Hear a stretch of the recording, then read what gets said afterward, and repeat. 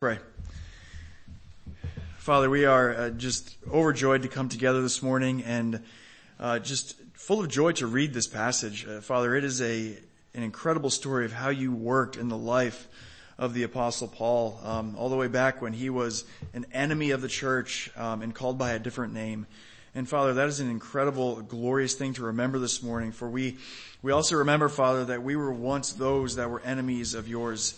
And even if not to the extent of Saul, we were enemies of the church, and we hated the Bible, and we hated the reality of who you are as our King and our Lord. And Father, we are grateful that one day in our lives, for those here who are saved, one day you reached into our lives and opened our blind eyes and caused us to see and allowed us to understand Christ and the gospel and salvation, and to come before you as our King and to repent and believe. And so, Father, we rejoice in that and thank you for it. For it is all of you. That there is nothing that we could have achieved on our own or understood on our own that could have made us your children. And Father, it is simply the reality that you have reached into our lives, just like you reached so clearly into the life of the Apostle Paul. And so, Father, we rejoice in that this morning and pray that you would teach us from your word. We thank you for the new life you have given us and ask that you would continue to sanctify and grow us this morning through the fellowship of the saints and through the preached word and the worship songs and the time that we spend together coming before you. And we praise you and thank you, O God, that we can do. The book of Galatians, on the book of Galatians, and I would advise you to read up the book of Galatians on your own if you could. I think it would be very helpful in getting the most out of these messages. And we're going to begin where we left off last week, and that's going to be on verse number 17. Chapter 1, verse 17 and following. We get a large portion here that we're going to attempt to address. Verse 17, nor did I go up to Jerusalem to those who were apostles before me, but I went away into Arabia and returned again to Damascus.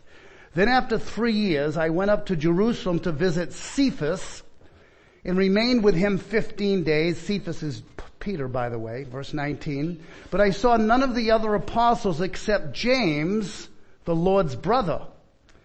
In what I am writing to you before God, I do not lie. Then I went up into the regions of Syria and Cilicia, and I was still unknown in person to the churches of Judea that are in Christ. They only were hearing it said, he who used to persecute us is now preaching the faith he once tried to destroy. And they glorified God because of me. Chapter 2, verse 1 now. Then after 14 years, I went up again to Jerusalem with Barnabas, taking Titus along with me. I went up because of a revelation and set before them, though privately before those who seemed influential, the gospel that I proclaim among the Gentiles, in order to make sure I was not running or had not run in vain. But even Titus, who was with me, was not forced to be circumcised, though he was a Greek.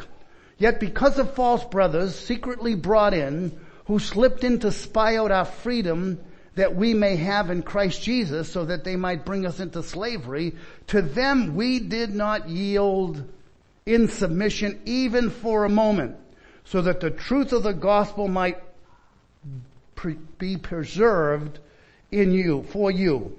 And from those who seem to be influential, what they were makes no difference to me. God shows no partiality. Those, I say, who seemed influential added nothing to me. On the contrary, when they saw that I had been entrusted with the gospel to the uncircumcised, just as Peter had been entrusted with the gospel to the circumcised, for he who worked through Peter for his apostolic ministry to the circumcised worked also through me for mine to the Gentiles. And when James and Cephas and John, who seemed to be pillars, perceived the grace that was given to me, they gave the right hand of fellowship to Barnabas and me, that we should go to the Gentiles and they to the circumcised. Only they asked us to remember the poor, the very thing that I was eager to do. Verse 11. But when Cephas came to Antioch, I opposed him to his face because he stood condemned. For before certain men came from James, he was eating with the Gentiles. But when they came, he drew back and separated himself, fearing the circumcision party. And the rest of the Jews acted hypocritically along with him, so that even Barnabas was led astray by their hypocrisy. May the Lord add his blessing to the reading of his word. What is all of this about? Why this long biographical sketch of Paul's travels? It's important that we understand that Paul is trying to certify his apostleship to the Gentiles. Anything that Paul writes, he obviously has to endorse that, his writings, with some degree of authority. And that's what he's trying to assure the Galatians that, as he says earlier, I certify you, brethren, that the gospel that was preached of me was not of man. Neither received I it of man, neither was I taught it, but by the revelation of Jesus Christ. So here Paul, from verse 17 down to where we read, is trying to give to the Galatians assurance of his apostolic calling and the authority that he has in writing what he's writing. And that's how we should look at the Bible in general for ourselves. That this is authoritative, it is inspired, it is infallible, it is unaltered, it is 100% dependable. This is where our assurance lies. We have that confidence that these things are written so that we can have comfort and assurance from the scriptures. But let's look back a little bit over the life of Paul. I don't know how well acquainted everybody might be, but I think it could be helpful if we just take a little moment and think about the Apostle Paul, whose former name was what? Saul. Why was he called Saul? Saul of Tarsus. He was probably named after King Saul. What tribe was King Saul a part of? Benjamin, right. He was not of the tribe of Judah. He was of the Benjaminite tribe. So he grew up in Tarsus. He was born approximately, we can't be sure of that, about 1 AD.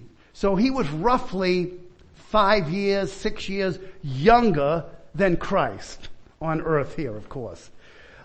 He was a Pharisee, brought up with a father who was a Pharisee. He calls himself, I'm a Pharisee and a son of a Pharisee. So he really had Pharisaicalism ingrained in him. And there were a couple of different schools. The school of Hillel and Shammai were the two primary Pharisaical or rabbinic schools. He was in the Hillel school, which was a more conservative one and one that we believe lined up more with biblical teaching as well. Though he was brought up a Pharisee, he was educated in Jerusalem under Gamaliel, who would have been a lead rabbi. Rabbis were the ones who would organize their little flock. So Jesus was perceived as being a rabbi by many who had disciples, like other rabbis would have as well. Jesus too would have had disciples, and Paul classified himself as one that was brought up under the teaching of Gamaliel, which in that time was considered a very heavy duty, a very good, respectable teacher in Israel.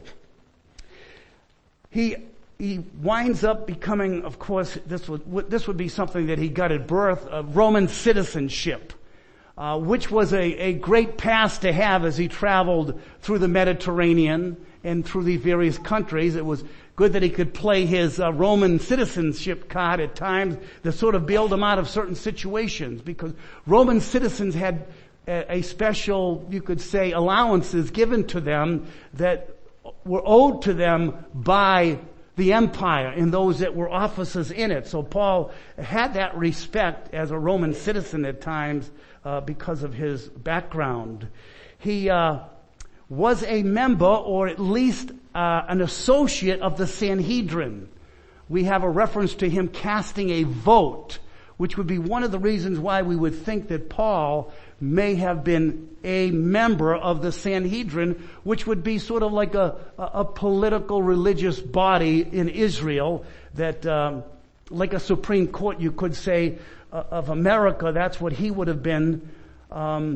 We know that he possibly was not married. Some seem to think that he could have been married, but if you read 1 Corinthians 7, I think you would probably come to an impression, at least, as Paul's advising others to remain as he is. If it's possible, if they have the gift, it's assumed that Paul was saying, I have the gift to remain celibate. I don't have a burning desire for the opposite gender. And if those that he was writing to didn't as well, he's advocating to remain single because he has benefits of being single in the way in which one could serve the Lord.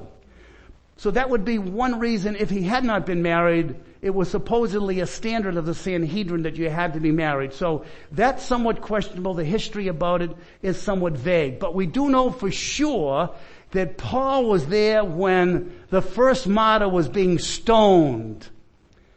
And he carried the robes of those. He wasn't a stone thrower himself, probably because he was a young man. And he may not have been of the age yet to be a full-blown Sanhedrin member, is a possibility. So more importantly than holding the robes of the stone throwers, he was within stone's throw or within hearing of what Stephen was saying. That must have been something for Saul of Tarsus to listen to Stephen's message, who becomes the first martyr of the Christian church, and give a overview of the history of Israel and bring it right up to snuff at the end and say, you are just like your fathers, you're uncircumcised in heart, you stubborn and rebellious Jews. And here Stephen is a Jew himself, and he's saying that to his fellow countrymen. Truthfully, Saul, I should say, was in the audience listening to that. And then especially Saul would have heard and seen when Stephen, the last thing that he said, he looks up into heaven, he sees the glory of God and Jesus standing at the right hand of God. Can you imagine how that must have hit the Sanhedrin Sadducees, who did not believe in the resurrection? And Stephen is saying, I see Jesus at the right hand of God, alive. Wow. That was a total insult to the Sadducees' theology because they did not believe in the resurrection of the dead. Saul, though, himself, Paul, was a Pharisee. So this wasn't outside of the realm of biblical thinking from a Pharisaical standpoint. Jesus is alive. He's at the right hand of God. Stephen is saying this as he looked up into heaven. Only spiritual eyes can see something like that. The unsaved, they look up and they see nothing. If you're born again, you see what the world cannot see. That's what makes a difference. That's what makes it a struggle for us as we try to communicate to people that we see Jesus made a little lower than the angels, crowned with glory and honor. He's seated at the right hand of God, and He's coming again, and He's living right now in our lives, right now in my heart, personally. Saul was there attending Stephen's stoning. Sometime afterward, Paul had obtained letters to extradite believing Jews that had gone off to Damascus, particularly in Acts chapter 9. He actually got letters, you could say warrants for their arrest. And when he would capture them, he would bring them back. Now, Paul didn't travel alone. Saul didn't travel alone when he went to Damascus. We know from the account that was read by our brother Seth that there was a company of them. It's interesting, too, when the Lord reveals Himself to him, Saul is knocked to the ground, and it says they all heard a voice. They all heard a noise, but only Saul heard the voice of the Lord. None of the others had the revelation that Saul of Tarsus had from the Lord Jesus Christ, which is interesting. You know, sometimes people that go to church, they hear a sound, but they don't hear the voice of the Lord. That's nominal Christianity versus, you could say, genuine Christianity. The ones that really hear the voice of the Lord. You have a personal relationship because the Lord has been pleased to reveal Himself to you individually. And you can say, I know whom I have believed. That's that personal relationship. Now, as he's traveling, of course, up to Damascus, which was 135 miles, which would have taken about 6 solid days of traveling on a horse to get there. that tells you how much he wanted to hound these Messianic Christians, Jews. He was willing to travel that far. Now let's stop a little bit. If Saul was born in 1 AD, meaning he was 5 years younger, we know that he spent his earlier years in Tarsus, which was a foreign land outside of the district of Israel. He grows up in Jerusalem. Do you ever think that Saul may have seen Jesus in person? Has that ever crossed your mind? I've wondered about that. Was Saul at the crucifixion when Jesus was crucified? I mean, that was a big event for criminals to be crucified. It was a public scene that multitudes would come out and witness as a testimony for those that in the future might commit similar crimes. This is what's in store for you. Now, Saul does not indicate that he was there. There's only one passage that I think they come the closest to it. Can we get that? That way it is. See what you think of this. This is 2 Corinthians 5:16. Therefore, from now on, we recognize no one according to the flesh, even though we have known Christ according to the flesh. Yet now we know him this way no longer. That particular phrase, though we have known Christ according to the flesh, I'm only suggesting it's a possibility. I'm not going to be dogmatic about it. You could read it differently than that, of course. Anyone that's unconverted, this verse can apply that way too. I think many of you that grew up in, quote, Christian or Christendom had a knowledge of Jesus in that way. You've known of Christ according to the flesh, yet now you don't know him the same way. You got to know him in a better way, another way, a way that you never knew before.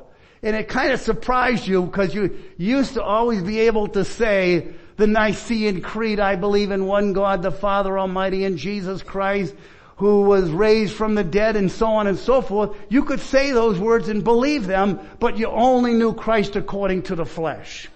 But when you get saved, when you're born again, a new reality sets in about this Jesus. Wow, I never knew him like that. He wasn't like that to me before. Now I know him. That's why Christianity, real Christianity, is dynamic. Out of their innermost part shall flow rivers of living water. It's exciting to be a believer on the Lord Jesus Christ. So, whether or not Paul was at the crucifixion, whether or not Paul in Jerusalem ever saw Jesus, we don't know. But we do know what the Bible tells us that we're supposed to know about him. We know that after his conversion, we read last week that he went into Arabia and then he went to Damascus. And before going to Arabia, we had read in our presence in Acts chapter 9 where Paul, it says, immediately preached Christ in the synagogue. I think we have that verse to look at right here. Yeah. Immediately he proclaimed Jesus in the synagogue, saying, he is the Son of God. He is the Son of God. He is the Son of God. Later on in Galatians 2, he's going to say, the Son of God loved me and gave himself for me. So for Saul of Tarsus to say that Jesus Christ is the Son of God is like Peter saying, you are the Christ, the Son of the living God. And what you know, Peter, Jesus could say, has not been revealed to you by flesh and blood, but my Father which is in heaven. And the Lord Jesus came to know Paul came to know the Lord Jesus by special revelation that the Father had given to him about the Son, and he's confident, and he goes to the synagogue. Can you imagine that? There are some knocks in the Bible that are kind of shocking. One knock would be when Jesus rose from the dead, right after his death. It says that many of the graves of the saints were opened and went into the city. That's an amazing passage. What would that have been like for, hey, grandma's here. What? You've been dead for 50 years. shows up at the doorsteps. There's something going on here.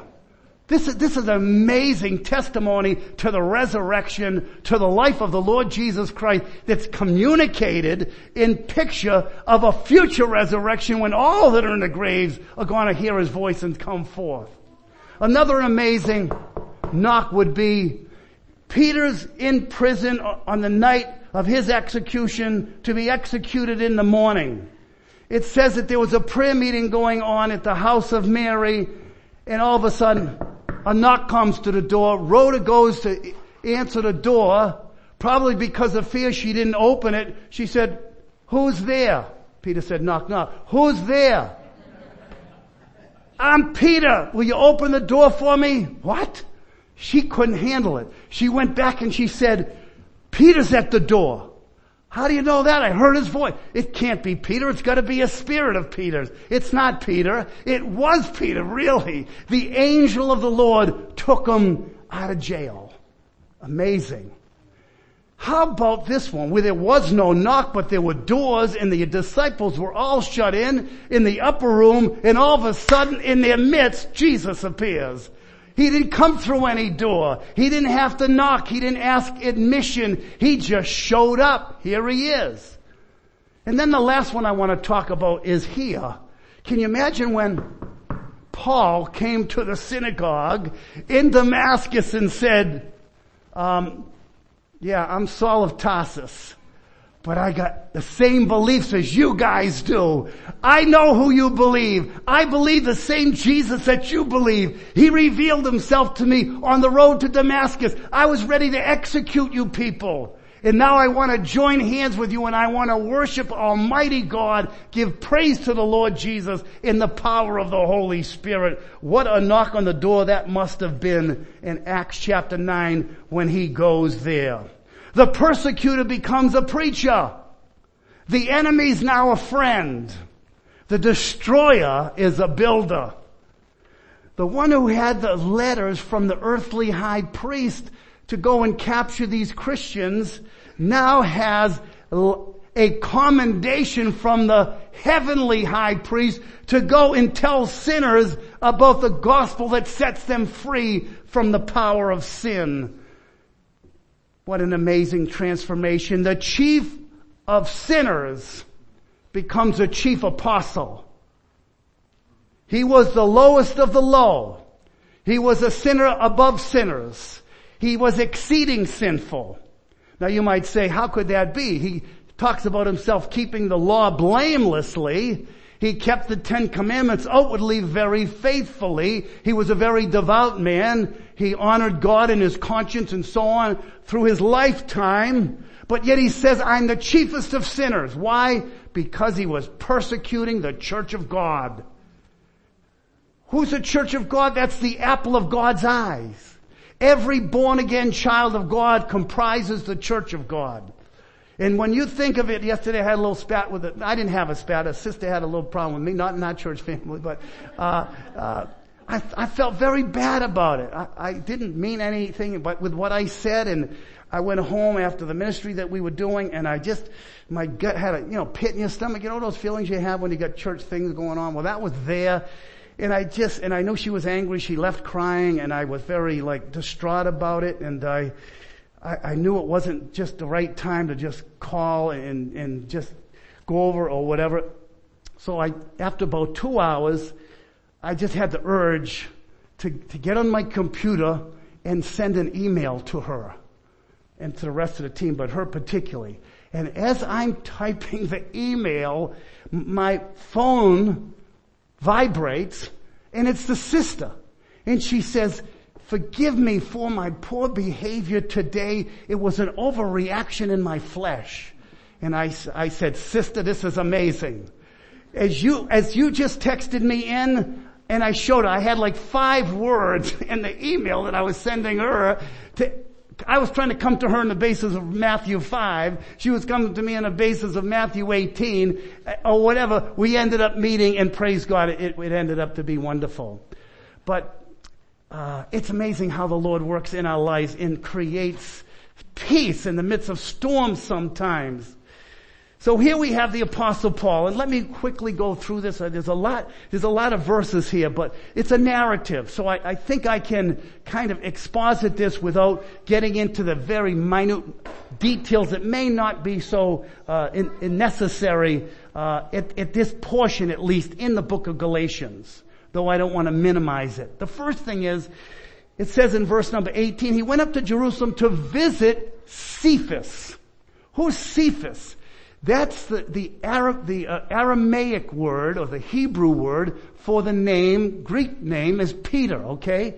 But Paul, under inspiration, is calling him Cephas. Why is that important? Because he's writing to the Gentiles primarily, of Galatians, who are leaning towards Judaism. He says, I went to, if you will, the head apostle, to Cephas, the one who Jesus calls the little rock, the rock that he was going to build his church, not in, but through and with others as well. I won't get into that particular part, but he goes up to see Cephas. That's the first thing.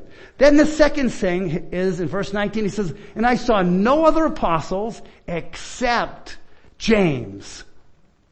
Not just James, but James, the Lord's brother. Wouldn't you love to meet Jesus' brother? And say, tell me about Jesus. What was it like growing up with him? You were in the same household with him.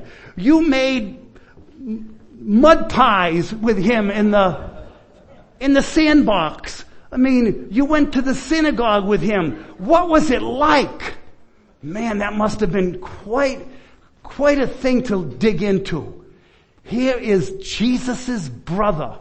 Now I don't have to explain to this audience what is meant by brother. Obviously, they weren't full-blooded brothers, but from the side of Mary, you could say they both emerged from the same womb. They had a common biological relationship. And he is going to see James, the Lord's brother. You can't get any closer than Peter and James, the Lord's brother, to the inner circle of a relationship with Jesus. And Jesus is the final authority. He's the teacher. So let's go to his under-shepherds. Cephas first, James, the Lord's brother, second. Boy, that's something to meditate upon. Sitting around with James, talking about Jesus, from a standpoint that only someone like he would know. None of the other apostles knew Jesus before they were called, after Jesus' messianic identity came to the surface. So the third thing is he says that he went around to the regions of Syria and Cilicia. He said, I was still unknown in person to the churches of Judea that are in Christ. They were only hearing it said, he who used to persecute us is now preaching the faith which he once was trying to destroy. They only heard that.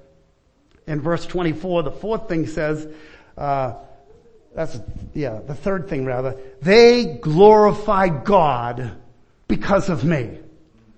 They glorify God. They didn't glorify Paul. No one should take credit for their salvation. If you've been saved, it's not because you attained it. You didn't educate yourself enough to become a Christian. You didn't mentally understand it and get saved because God said, all right, you passed the test, I'm going to No, it's all because of the glory of God. It's all by grace alone. We have to sing from the top of our lungs, amazing grace that saved a wretch like me.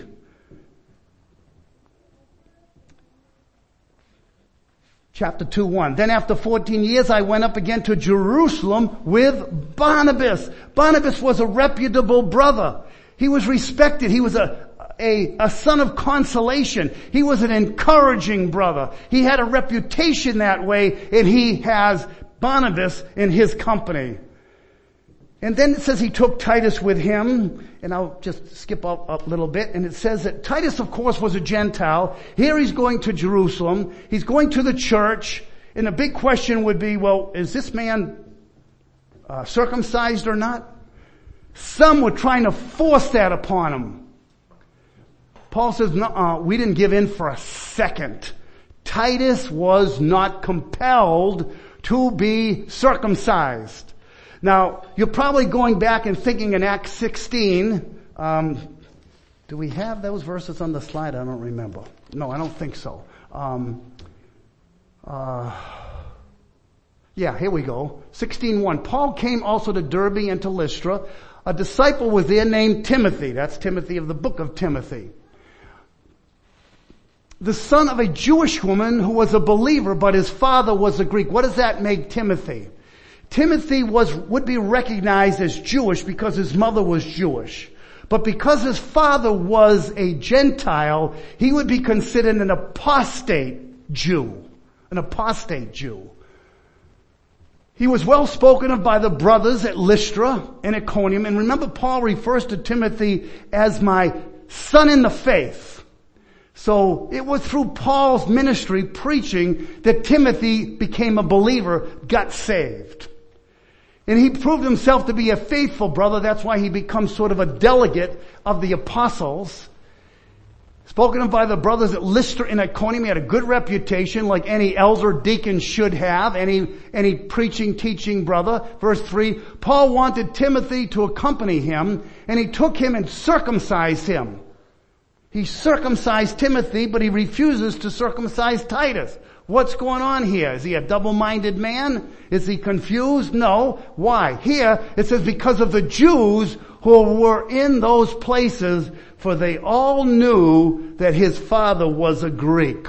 They wanted to remove any objection that could possibly be had that would hinder gifted Timothy, who had a calling on his life from the Lord, to join Paul in the ministry.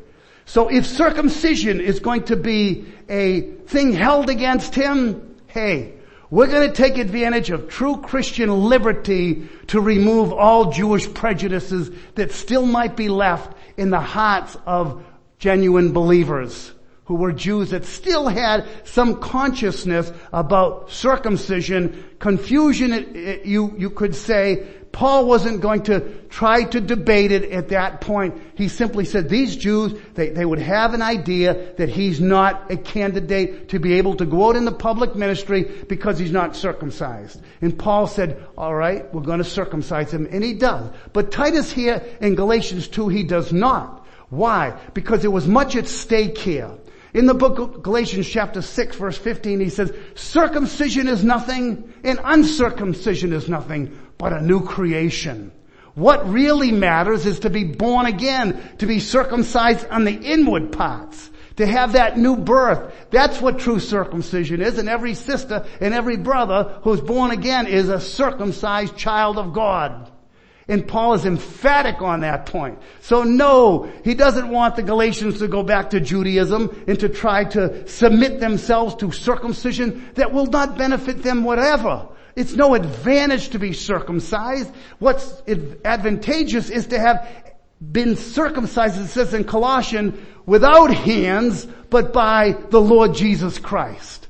You've been circumcised by the Lord Jesus Christ, not with any physical hands. So with Titus, it was emphatically important that he did not baptize him because he did not want to send a faulty message to the Jewish believers in Jerusalem that somehow circumcision played a role in the ministry, in the life of a child of God, that it was not absolutely necessary, nor would it be acceptable under those circumstances.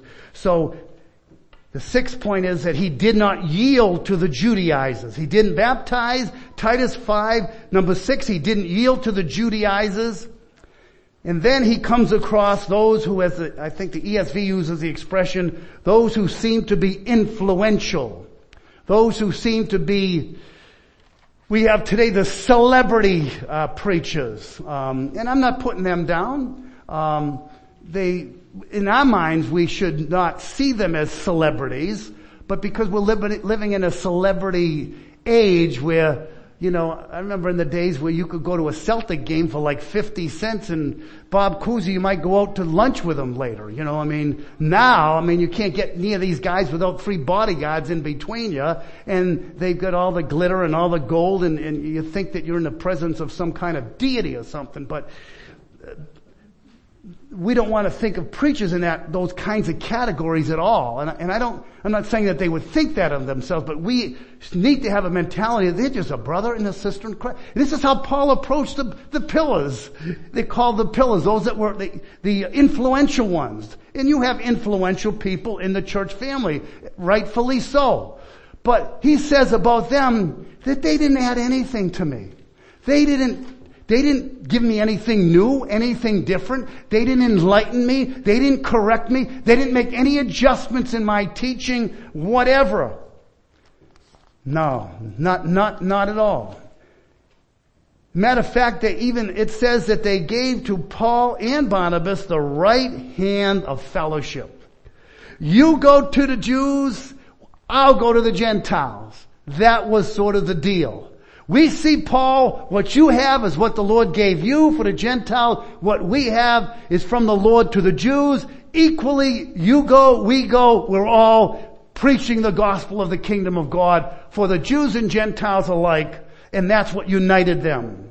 And then the last thing here, and it's sort of like a punctuation point, that Peter here is mentioned.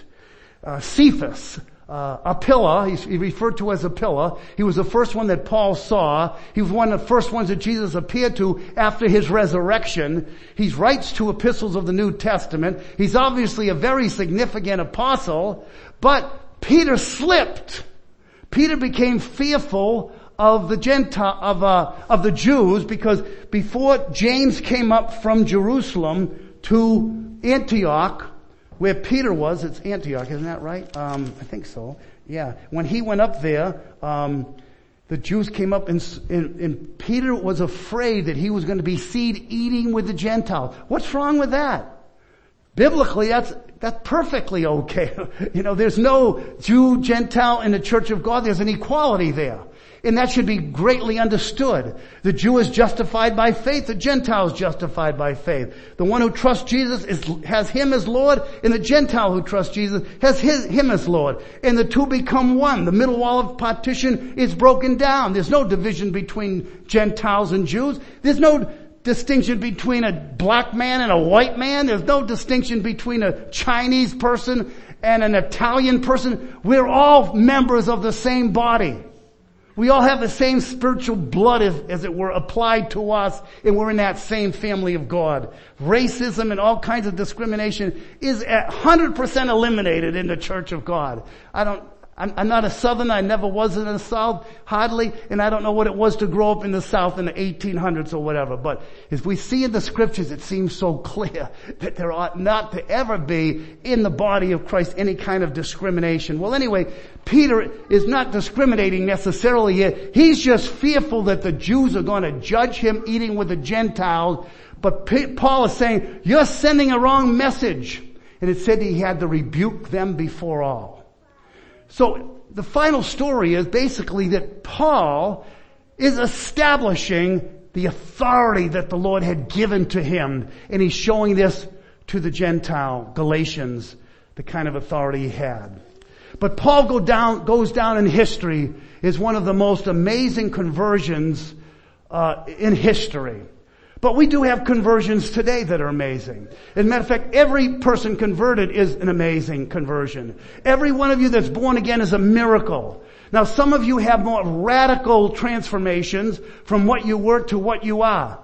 And one of the ones, and I'm just going to take time because I know some of you have never heard this, but to me, and I've been a Christian for getting near to 50 years, I've never come across a testimony like this testimony of a brother in Jamaica named Michael Thompson, who grew up in a home where he was forced to have to go to church. He came to a point in his life at an early age where he found church boring. He couldn't stand it. And as soon as he could, he get out of the house. He went off on his own.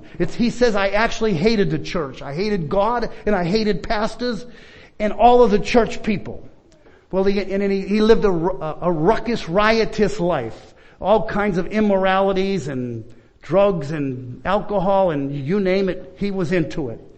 He ended up becoming a bus driver. That was his occupation. And on one occasion, he had an assignment of having to transport a bunch of Christians from various churches to an area where there was going to be a crusade in some big building in the neighboring, they call them their parishes. We call them state, they call them in the next state, if you will. So he drops them off. He goes out while they're there. He had a very bitter time just transporting them, but this is my job, the way he's thinking. He goes out and has his fling. And finally he comes back about 11:30 at night, thinking they gotta be done by now. He arrives and they're still spiritually hooping it up. Sister Scully was her name. She was one of the most famous Jamaican singers at the time. I believe she's with the Lord right now. But she's singing away and they're having a great gospel crusade time together. And he comes up there, he's hearing the music, he's saying, "Are you kidding me? I'm still gonna stay here and listen to this stuff." He walks into the service. He is cussing at the top of his lungs, cussing God, cussing the pastors, cussing all Christians. He was bitter and hateful. He was totally out of control. And this is what he says. Upon arriving, I discovered that they were still going strong. The place was packed and nobody was even close to being ready to leave. I was furious. I looked inside. I saw, he called them wicked Christians, clapping, singing, praising God, and listening to Jamaica's famous gospel singer, Sister Scully. I couldn't contain myself. I was cursing vulgarity so loud that numerous people and pastors heard me. It was close to midnight by now. How can they not be finished? As I stood in the back fuming, Sister Scully started singing her most famous song. "Come, I'm going to make you a fisher of men," was one of the lines. And then for some reason, she abruptly stopped singing. Excuse me, let me back up. As I stood in the back fuming, Sister Scully started singing her hit song, "Hurry Up and Get Ready to Go." Immediately, I heard a voice saying to me, "Come, I'm going to make you a fisher of men." And then for some reason, she abruptly stopped singing that song and went into one of her other songs with these lyrics. "His blood was not just blood offered by a spotless lamb. His blood was precious blood that washed the sins of man." Brother Thompson said, "I never heard that song or the words, but suddenly my hand shot up over my head like a soldier surrendering to the other side. And without any altar call, for no apparent reason I could think of, I just started to walk to the stage with tears running down my cheeks. Sister Scully had her eyes closed at the moment that I reached the stage. When she opened them, she saw a hands held up, broken, teary-eyed man standing speechless at her side and said, "Sir, can I help you?" I asked her to please sing that song one more time, which she did. His blood was not just blood offered by a spotless lamb. His blood was precious blood that washed the sins of man. After the song, she handed me the mic. I gladly took it and said from the top of my lungs, "I surrender all to you, Jesus. I want to be yours. I belong to you." I had been given a new heart at that moment. I wasn't the old Michael Thompson that I knew all my life. God performed a miracle. I was changed forever. The man that drove them to the crusade wasn't the same man that drove them back. And that's not the end of the story. He goes back to living with his lover, his girlfriend that had been a mother of some of his children. He didn't know, but that very day his girlfriend had gone to the local market to purchase an item known as an ice pick. This is the actual picture of the ice pick. She had heard that her boyfriend, Michael Thompson, was out cheating on her. And this had been happening over and over again, and she had it, and she was going to end his life that night. She had the ice pick with her when he arrived. It was 3:00 in the morning. By the time he drove the Christians home in the bus and got home himself, he came in. It was about 3 in the morning. She was half awake. And he explained to her how the Lord Jesus changed his life right there that night. And he was a new creation. He sat on the edge of the bed telling her, and she started to cry herself. And she said, "Lift up that pillow." And under the pillow was the ice pick. That ice pick was going to be used to stab him in the heart and kill them. They say that ice picking a person is the best way to kill somebody because there's no cries, there's no shouts, there's no noises. It puts you out immediately. She started to cry and she said, look. She pointed in the corner and then she had her luggage all packed up because as soon as she was going to stab him to death, she was heading out the door out of town. Tell me about it. The name of the track is called Picked by God instead of, and there's the pick. It's all amazing grace, brothers and sisters. Thank you, God, for saving Saul. Thank you for Michael Thompson, and thank God for you. Let's close in prayer. Heavenly Father, thank you for the great gospel that has changed our lives. Thank you for the testimony that we have of our brother, our departed brother now, Saul of Tarsus, Paul, the faithful apostle to the Gentiles and teacher, Lord. We thank you, Lord, that you give authority to your writers and your apostles. And now we have the written word, Lord. Help us to be obedient to the scriptures. Help us to rejoice in the great gospel that you have saved us by, that we can be faithful witnesses to you in this wicked world. And Lord, if anyone in this room doesn't know Christ, Lord, have mercy upon them. May even the song that we're about to sing, the words, the prayer, what they've heard, Lord, use your gospel once again, bringing them to saving faith. May they too throw up their arms and say, I surrender all. Lord, I give you my heart, my life, my all. Take my life and let it be consecrated, Lord, to thee. We ask these things, Father, in Jesus' precious and worthy name. Amen.